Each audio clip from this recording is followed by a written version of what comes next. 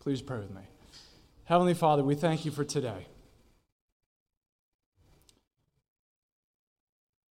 We thank you that even as the battle rages, we have hope.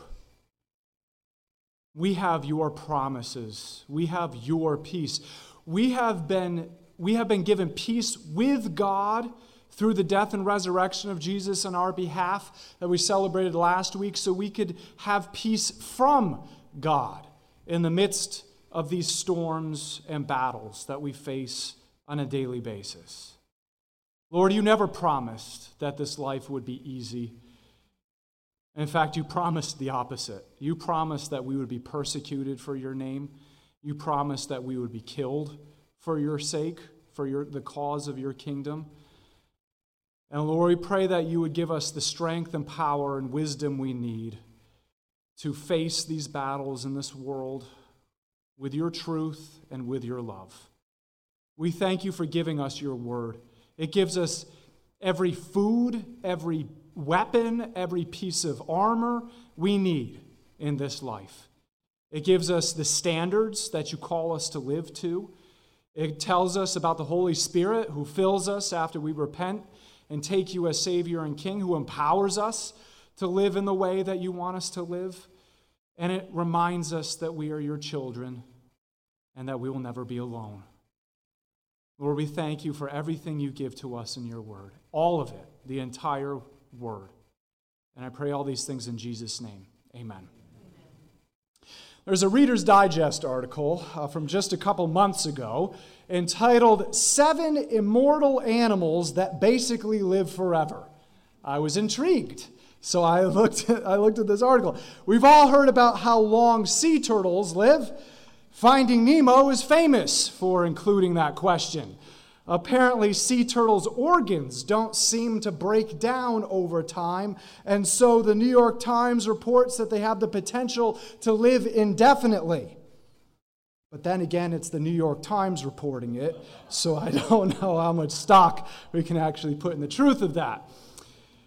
Planarian worms, usually found in bodies of water, can regenerate aging or damaged tissue, sidestepping the aging process. If they're cut in half, both across and lengthwise, those halves grow into 2 new planarian worms. That's pretty wild, isn't it? Let's just hope the most annoying ones aren't the ones getting cut in half all the time. Similar to planarian worms, a certain type of jellyfish, commonly known as the immortal jellyfish, whenever this organism gets injured or sick, it reverts its entire self back to a baby polyp stage over a 3-day period. It then grows back into adulthood from that polyp stage, going back and forth as many times as it needs to. Hopefully, whenever it goes back through its teenage stage of growth, it's not asking its parents for more movie theater money every single time. In all these examples, in basic theory, these animals could live indefinitely. That is, unless there were some other kind of predatory or environmental factors. Even though they can regenerate, this only goes so far, and their lives are still at risk of ending at some point due to any number of reasons. There is no assurance nor confirmation of immortality, even though the article title suggests otherwise. For human beings, though, there is a source of assurance and confirmation of immortality.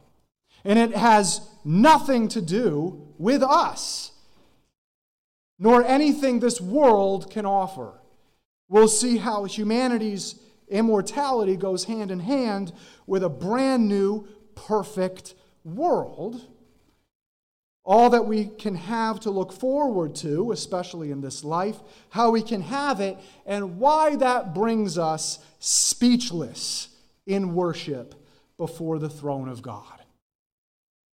We took a bit of a break over the past couple of Holy Week Sundays from our Gospel of John series, and more specifically from John's account of Jesus raising Lazarus from the dead. Coincidentally, or not so coincidentally, what we're talking about today is directly related to Jesus' resurrection from the dead, which we celebrated last Sunday. But as we all know, the resurrection is only the beginning. It's not Easter Sunday was last week and now everything is over. Easter Sunday is just the beginning of everything, and that's what goes hand in hand with what we're talking about today. Where we last left this account a few weeks ago, Jesus' friend Lazarus, the brother of the famous Mary and Martha, had gotten sick and died. Martha had dispatched some messengers to go find Jesus over across the Jordan River, where John the Baptist had ministered before his arrest and execution. By the time the messengers found Jesus, however, Lazarus was already dead.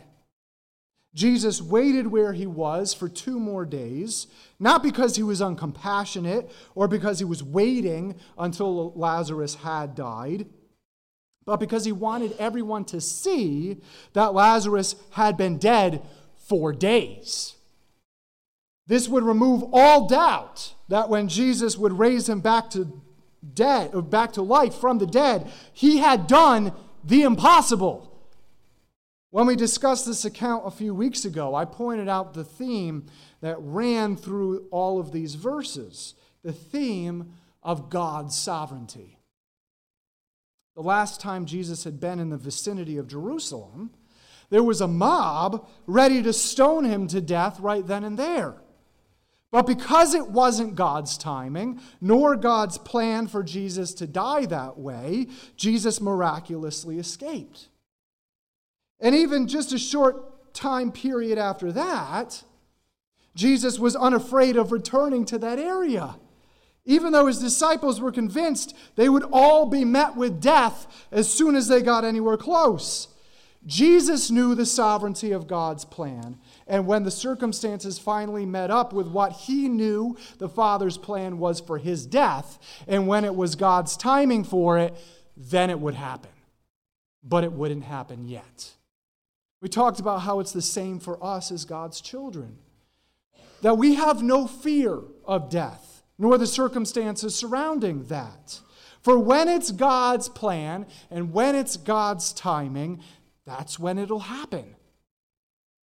And we can trust him with all of it. So what does that mean? It means, in essence, we're invincible until it's God's timing for him to take us home. And we have the freedom from the fear of death in order to do the work in boldness that he's called us to do. Share the good news of salvation found only in Jesus, and to unabashedly stand firm for the truth of God's word in love. Not only that, but Martha had that simple and full trust in God's sovereignty. She had her wishes, she had her requests, which she humbly presented to Jesus in verse 21. But ultimately, she left whatever Jesus was going to do up to him and up to God the Father's plan. And a few weeks ago, we also talked about having a similar faith to that. That we present our desires and our requests to God, but we ultimately trust him and his plan, and that he knows what's best for us, our spiritual growth, and our transformation process into more and more like Jesus. We last left Jesus, his disciples, and Martha on the outskirts of Bethany, where Mary, Martha, and Lazarus lived in verse 23. There Jesus told Martha that her brother would rise again. We see Martha's understanding of Jesus' statement, where we'll be picking up again in verse 24 this morning. So, if you brought your Bible with you, please turn to John chapter 11. If you didn't, that's okay. There should be one located in the pew in front of you. Please also turn to John chapter 11. We're going to be picking back up in verse 24. Or you can look this up on your favorite Bible app on your smartphone. John 11:24, we read, Martha said to him, I know that he will rise again in the resurrection on the last day. Like I mentioned a few weeks ago, we see that Martha knew and understood the Old Testament prophecies concerning the resurrection of God's people in the end times. The most famous verse in the Old Testament prophecies, and therefore for the Jewish people, is Daniel 12:2. And many of those who sleep in the dust of the ground will awake, these to everlasting life, but the others to disgrace and everlasting contempt. Now, to understand what Martha is thinking here, we need to see what this verse is in direct connection to. The entire chapter of Daniel 12 is apocalyptic in nature. That is, all of it deals with end times prophecy. We can see the description of the second half of the 7-year Great Tribulational period. And this entire chapter deals with how that second 3.5 years of the tribulation will affect the Jewish people specifically, which is what directly impacts Martha's understanding here.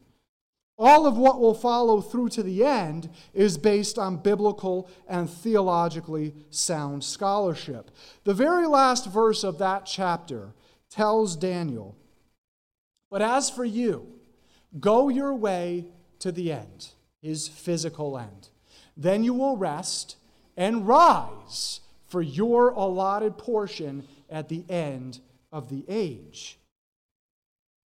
God revealed to Daniel, a prophet who lived a little over 500 years before Jesus, that he didn't need to be worried about fully understanding all of the prophecy given to him himself, and to go on his way to his earthly death in peace.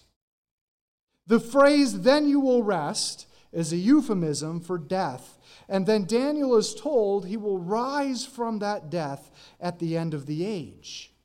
What we see here is that there was at the very least a rudimentary knowledge that at the end of the age, at the end of the world, both those who loved God and trusted in his promises, namely those that pertain to the coming Messiah, and those who rejected God and lived wickedly would be resurrected. Everybody, both types of people would be resurrected. Those who remained faithful to God would be given everlasting life, and those who didn't would be given everlasting contempt and punishment. We're going to see how we in this current church age that we live in now can understand this in a little bit more detail in a few minutes. But we can see Martha's basic understanding of this theological concept for the Jewish people before Jesus died and rose again.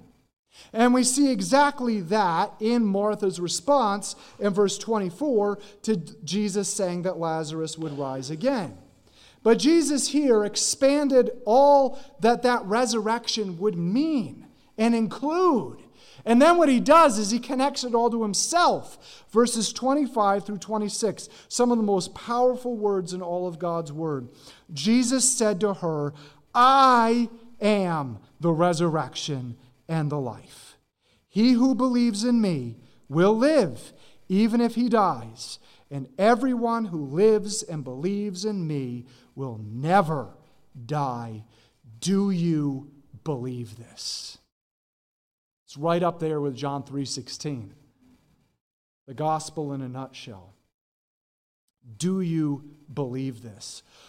All of the authority of life and all of the authority of resurrection had been given to Jesus by the Father.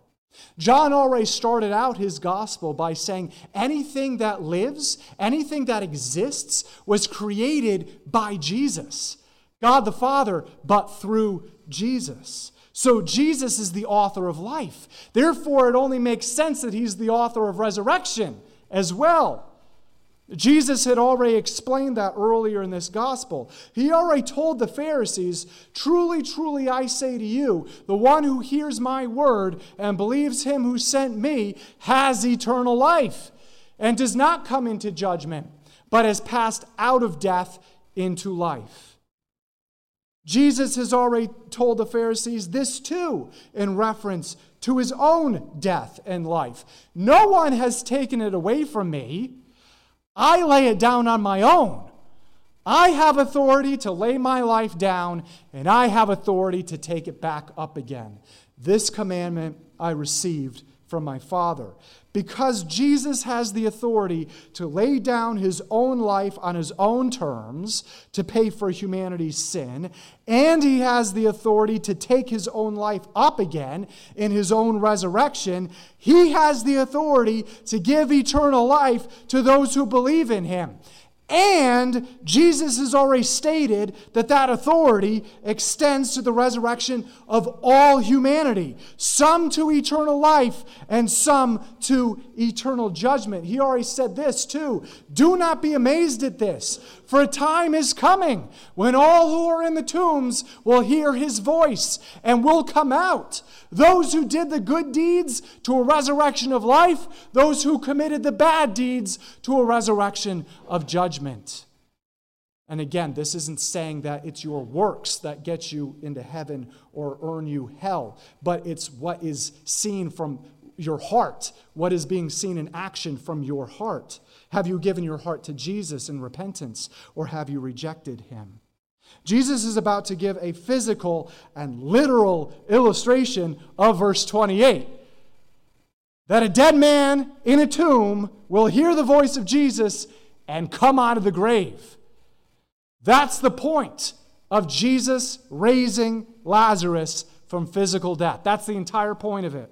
Both as a foreshadowing of Jesus' authority over his own resurrection from imminent death, and as an illustration of his authority over resurrecting both those who were made righteous through their trust in him for salvation unto eternal life, and those who didn't into eternal judgment. All of this is wrapped up in verses 25 through 26 of this morning's passage. Since Jesus has the authority over his own death and life, and he has the authority to raise everyone else from death, and it's through his death and resurrection that anyone can be given eternal life,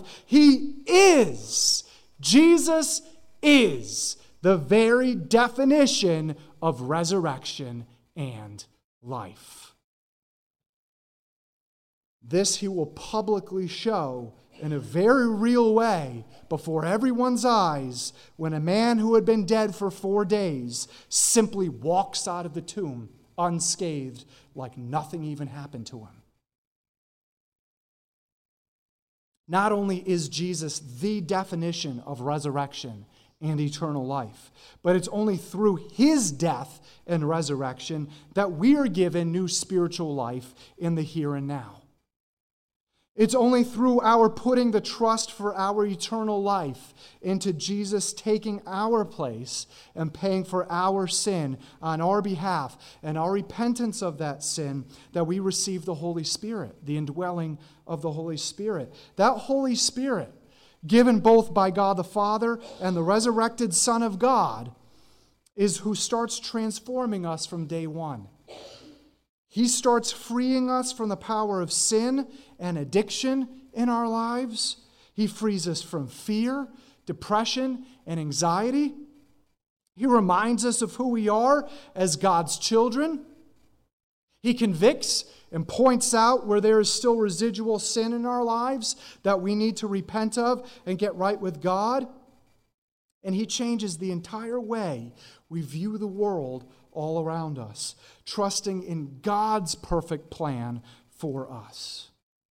In short, our trust in Jesus' death and resurrection starts giving us new life and new resurrection power immediately with the indwelling of the Holy Spirit.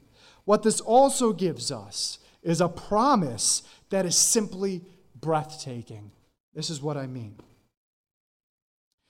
This is where we come back to being able to understand today, in the period of theological world history known as the church age, that Martha, at this point of Jesus meeting her outside of Bethany, and every other Old Testament person who loved God and trusted in his messianic promises of deliverance, may or may not have fully understood, but we have the promise of. Let's go back to Daniel 12:2. In order to understand the timing of this, we need to reference the verse immediately preceding it.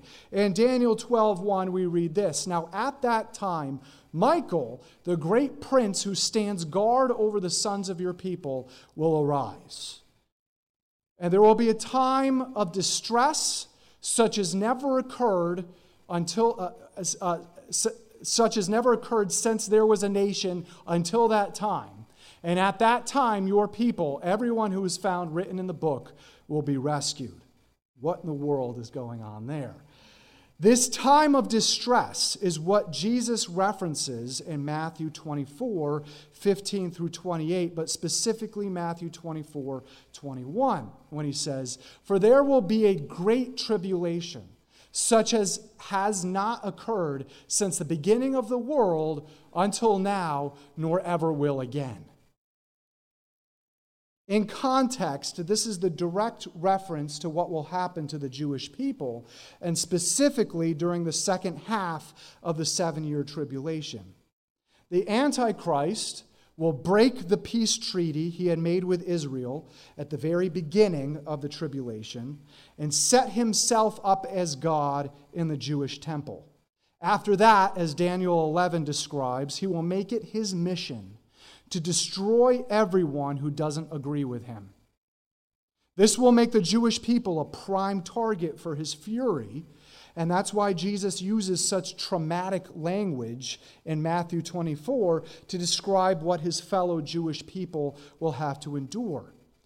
The archangel Michael, designated as Israel's guardian angel, will come to their aid, but it will still be a time of unprecedented anguish and attack by the Antichrist towards the Jewish people. In fact, the prophet Zechariah wrote that the Antichrist will attack Jerusalem and be partially successful at destroying its inhabitants. This is towards the end of the 7-year tribulation. It will be a time of great and overwhelming death for the Jewish people in Jerusalem. But just when the Antichrist will think he has accomplished victory, something happens. Jesus bursts out of heaven and fully returns to earth. Jesus references this full return in connection with the end of the tribulation in Matthew 24, 29 through 30. But immediately after the tribulation of those days, the sun will be darkened, and the moon will not give its light, and the stars will fall from the sky, and the powers of the heavens will be shaken. And then the sign of the Son of Man will appear in the sky, and then all the tribes of the earth will mourn, and they will see the Son of Man coming on the clouds of the sky with power and great glory. This same event is described in the book of Revelation as the Battle of Armageddon. As Daniel 12:1 says, those who are still living at that point, having already put their faith in Jesus as the Messiah, will be rescued by him when he annihilates the Antichrist's armies, tosses the Antichrist and his false prophet into the lake of fire, and imprisons Satan for 1,000 years. It's at this same time, after the tribulation and after Jesus fully returns at Armageddon, that the resurrection that Daniel wrote about and Martha understood takes place.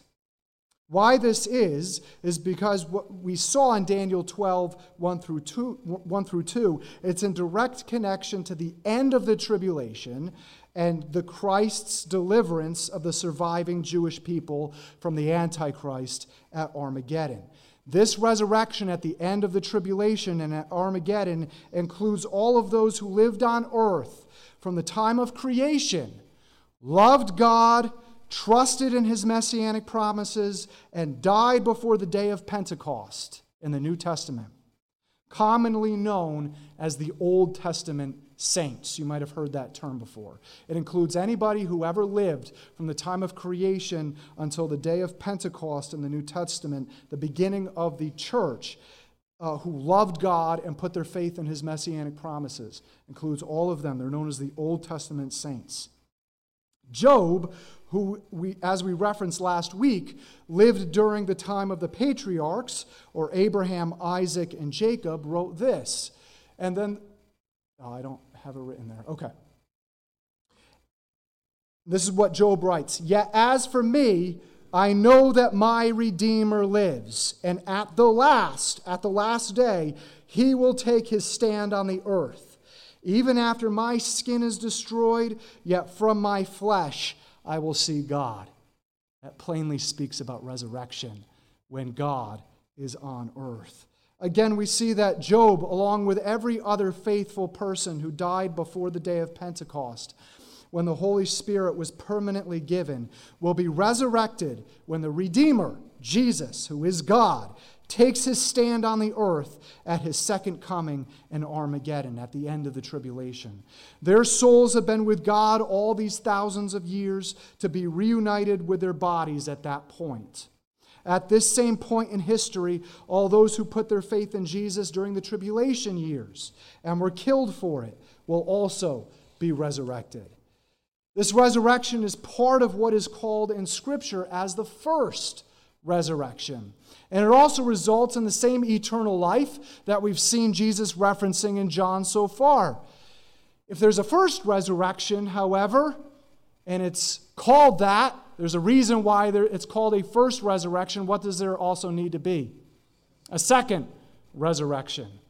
And just as Jesus has the authority over the first resurrection, he also has the authority over this second resurrection, as we've already read. And that is this.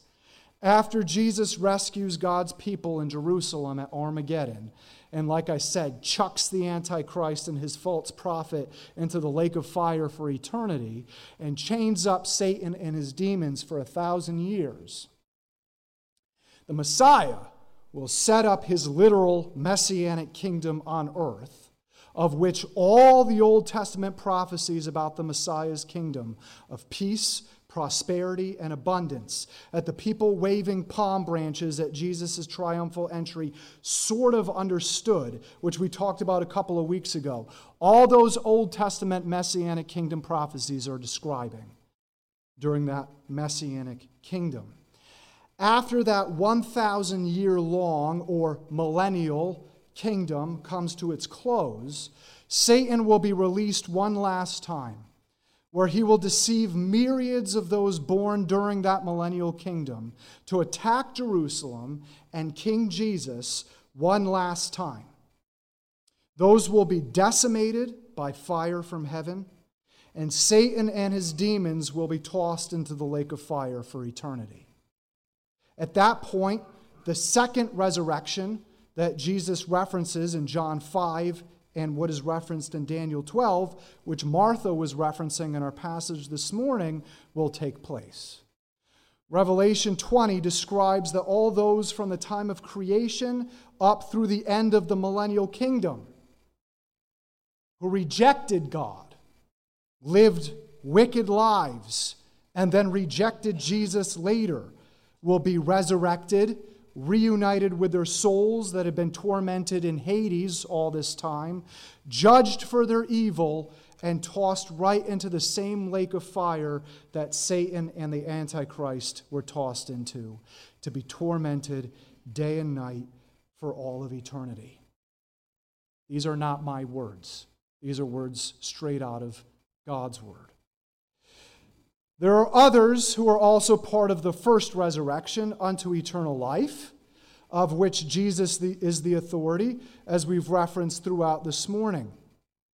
We talked about the first resurrection of all those who put their faith in God and his Messiah from creation until the day of Pentecost in the early 30s AD.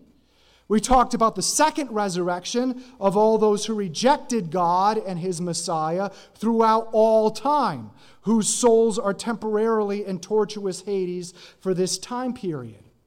We talked about the first resurrection, also including those who put their faith in Jesus during the tribulational period before the millennial kingdom. But which part of theological history and resurrection have we not referenced yet today? Those who put their faith in Jesus from the day of Pentecost 2,000 years ago all the way up to what immediately precedes the tribulational period, which hasn't happened yet. So who does that include? That includes us. We are also part of the first resurrection, but as followers of Jesus in this age, known as the church age, we get to experience something glorious. Not only do we get the indwelling of the Holy Spirit, which the Old Testament believers did not get to permanently experience, but we get to look forward to another global event. When the Apostle Paul references this event in world history, he only refers to those who are in Christ. Another reference to the universal church, or all those who put their faith in Jesus' death and resurrection after it happened. When Paul had founded the church in Thessalonica, he had taught them about end times events, including the tribulation and the first resurrection. Then he had to leave, after which some in the Thessalonian church died. The church had a misunderstanding and were heartbroken because of this, that none of them would die before the first resurrection, and therefore they had missed the boat.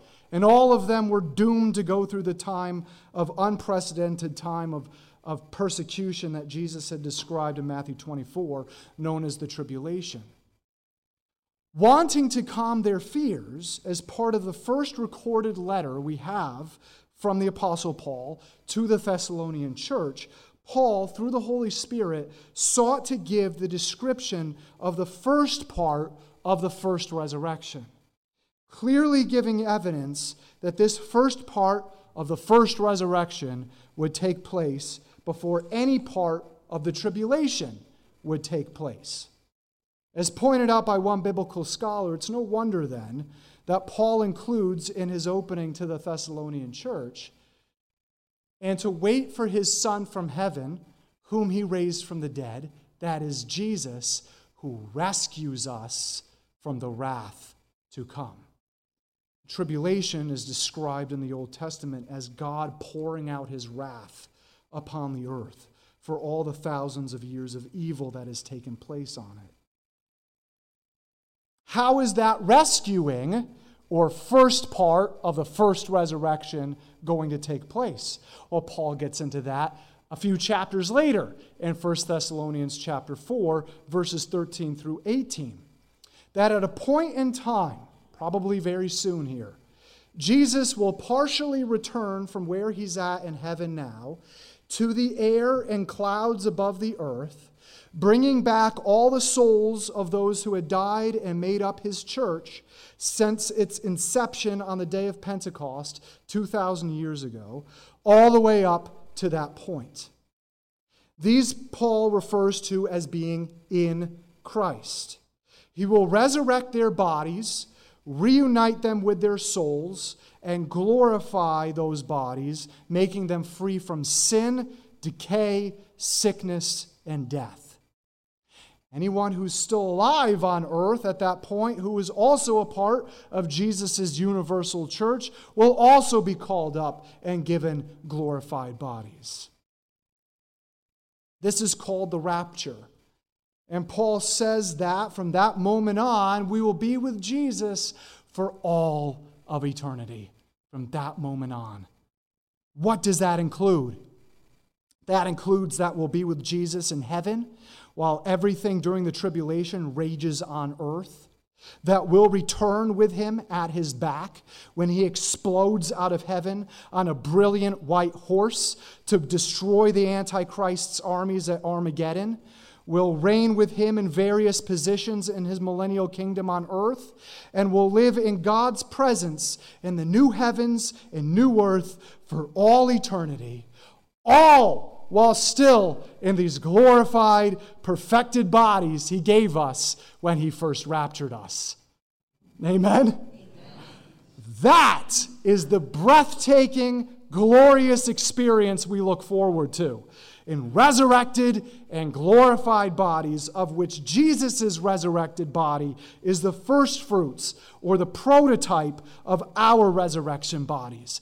Our salvation, our new spiritual life now, and our future physical resurrection are all wrapped up in and based only on Jesus' resurrection from death and his authority over all of it. So when Jesus said to Martha, I am the resurrection and the life, he truly meant it in every possible way. He also asks Martha, do you believe this? Martha responds with this simple yet profound statement, verse 27. She said to him, yes, Lord, I have believed that you are the Christ, the Son of God, even he who comes into the world. Isn't that just beautiful? No strings attached. She just lays her faith down at his feet. Martha says, yes, I believe you are the prophesied Messianic King, God, and the coming end times rescuer that Daniel talks about. And is noted by one biblical scholar, taken with everything Jesus just said to her. She says, I believe you are my resurrection, my life, and my Lord. She got it. She got it. Martha put all of her full and complete trust in Jesus for all of who he is. The Messiah, God himself, the deliverer from sin, and therefore the embodiment of everything resurrection and eternal life means. Because of that, we know she will be part of the first resurrection and also reign with Jesus in his millennial kingdom on earth. Same question, though, needs to be posed to each and every one of us. Do you believe this? Which resurrection will you be a part of? Because every single person who has ever lived will be a part of a resurrection. You will live for all of eternity. It just depends where you will live for all of eternity. Which resurrection will you be a part of? Will you be a part of the second resurrection, where you just continue living this life in rejection of Jesus' salvation from your sin, continuing to live in your sins, and then simply dying in your sins, sealed only to be resurrected at the end of the millennial kingdom, to be judged for all of your sin and thrown into the lake of fire for all of eternity, a place that Jesus describes as a place of physical and emotional torment? Is that the resurrection you're going to be a part of? Or are you going to be a part of the first resurrection of rapture, to enjoy all of heaven's blessings and Jesus' very presence for all of eternity? Which resurrection are you going to be a part of? To be a part of the first resurrection, see, we're all headed towards the second resurrection until something changes. To be a part of the first resurrection, you must first do what Martha did and come to Jesus in prayer, repenting of your sin, recognizing and accepting that Jesus died and rose again to save you from that sin, and making him Lord. Martha says, yes, Lord. She made him Lord over the rest of her life. We need to make him Lord or King over the rest of our lives as well. Your new life and spiritual resurrection begin on the day you do that. The Holy Spirit will breathe that new life into you and transform you, making you more and more like Jesus every day and freeing you from the sin and fear that once held you in bondage. And someday, like I keep saying, it's looking like it's going to be pretty soon. With each passing day, Jesus will come back for you, giving you that full resurrection and eternal life with him. He is the resurrection and the life. Do you believe this? Let's pray. Heavenly Father, we thank you for such powerful, simple, poignant, straight to the fact words in the Gospel of John, that you are the very definition of the resurrection and the life. There are two resurrections, the first resurrection unto eternal life and the second resurrection unto eternal condemnation. I pray that if there's anybody here who has not taken that time, had that point in their life where they've come to you in prayer, repented of their sins, said, God, I know I'm a sinner. I know my sin separates me from you. I know that Jesus took my place on the cross to pay for my sin. Therefore, I repent of it. I know he rose again from the dead to prove that he is the resurrection, that he is God, and that he is the one who can give me this eternal life. I make him the Lord, the King over my life for the rest of my days. I pray that if there's anybody who has never taken that time to come to you in prayer and make that commitment in repentance before you, that they would do so right now. Because, Lord, we know, we have no clue how much time we have left on this earth, and then it's too late. We have no clue if we walk out from the doors today and we get hit by a car. We have no clue. I pray that if there's anybody here today who has not yet done that, they would do so right now. Because, Lord, there is no more important decision to make. They feel that churning of the Holy Spirit in their hearts, that it's you calling out to them. Give them the power to answer that call right now. And Lord, that if we've made that decision, if we've made that commitment, if we've answered that call, that churning of the Holy Spirit in our hearts, we've come to you in repentance and made Jesus the Savior of our sin and King over the rest of our lives. I pray that we would live the rest of this life in the power of the Holy Spirit, doing the work you've called us to do in boldness, sharing the good news of Jesus Christ with everyone we meet, looking forward to the day when you come back for us and give us those glorified bodies. That we have no fear when it comes to death, because even when we die, as Jesus says, we will still live. That you will resurrect us and we will get to be with you for all of eternity. I pray all these things in Jesus' name. Amen.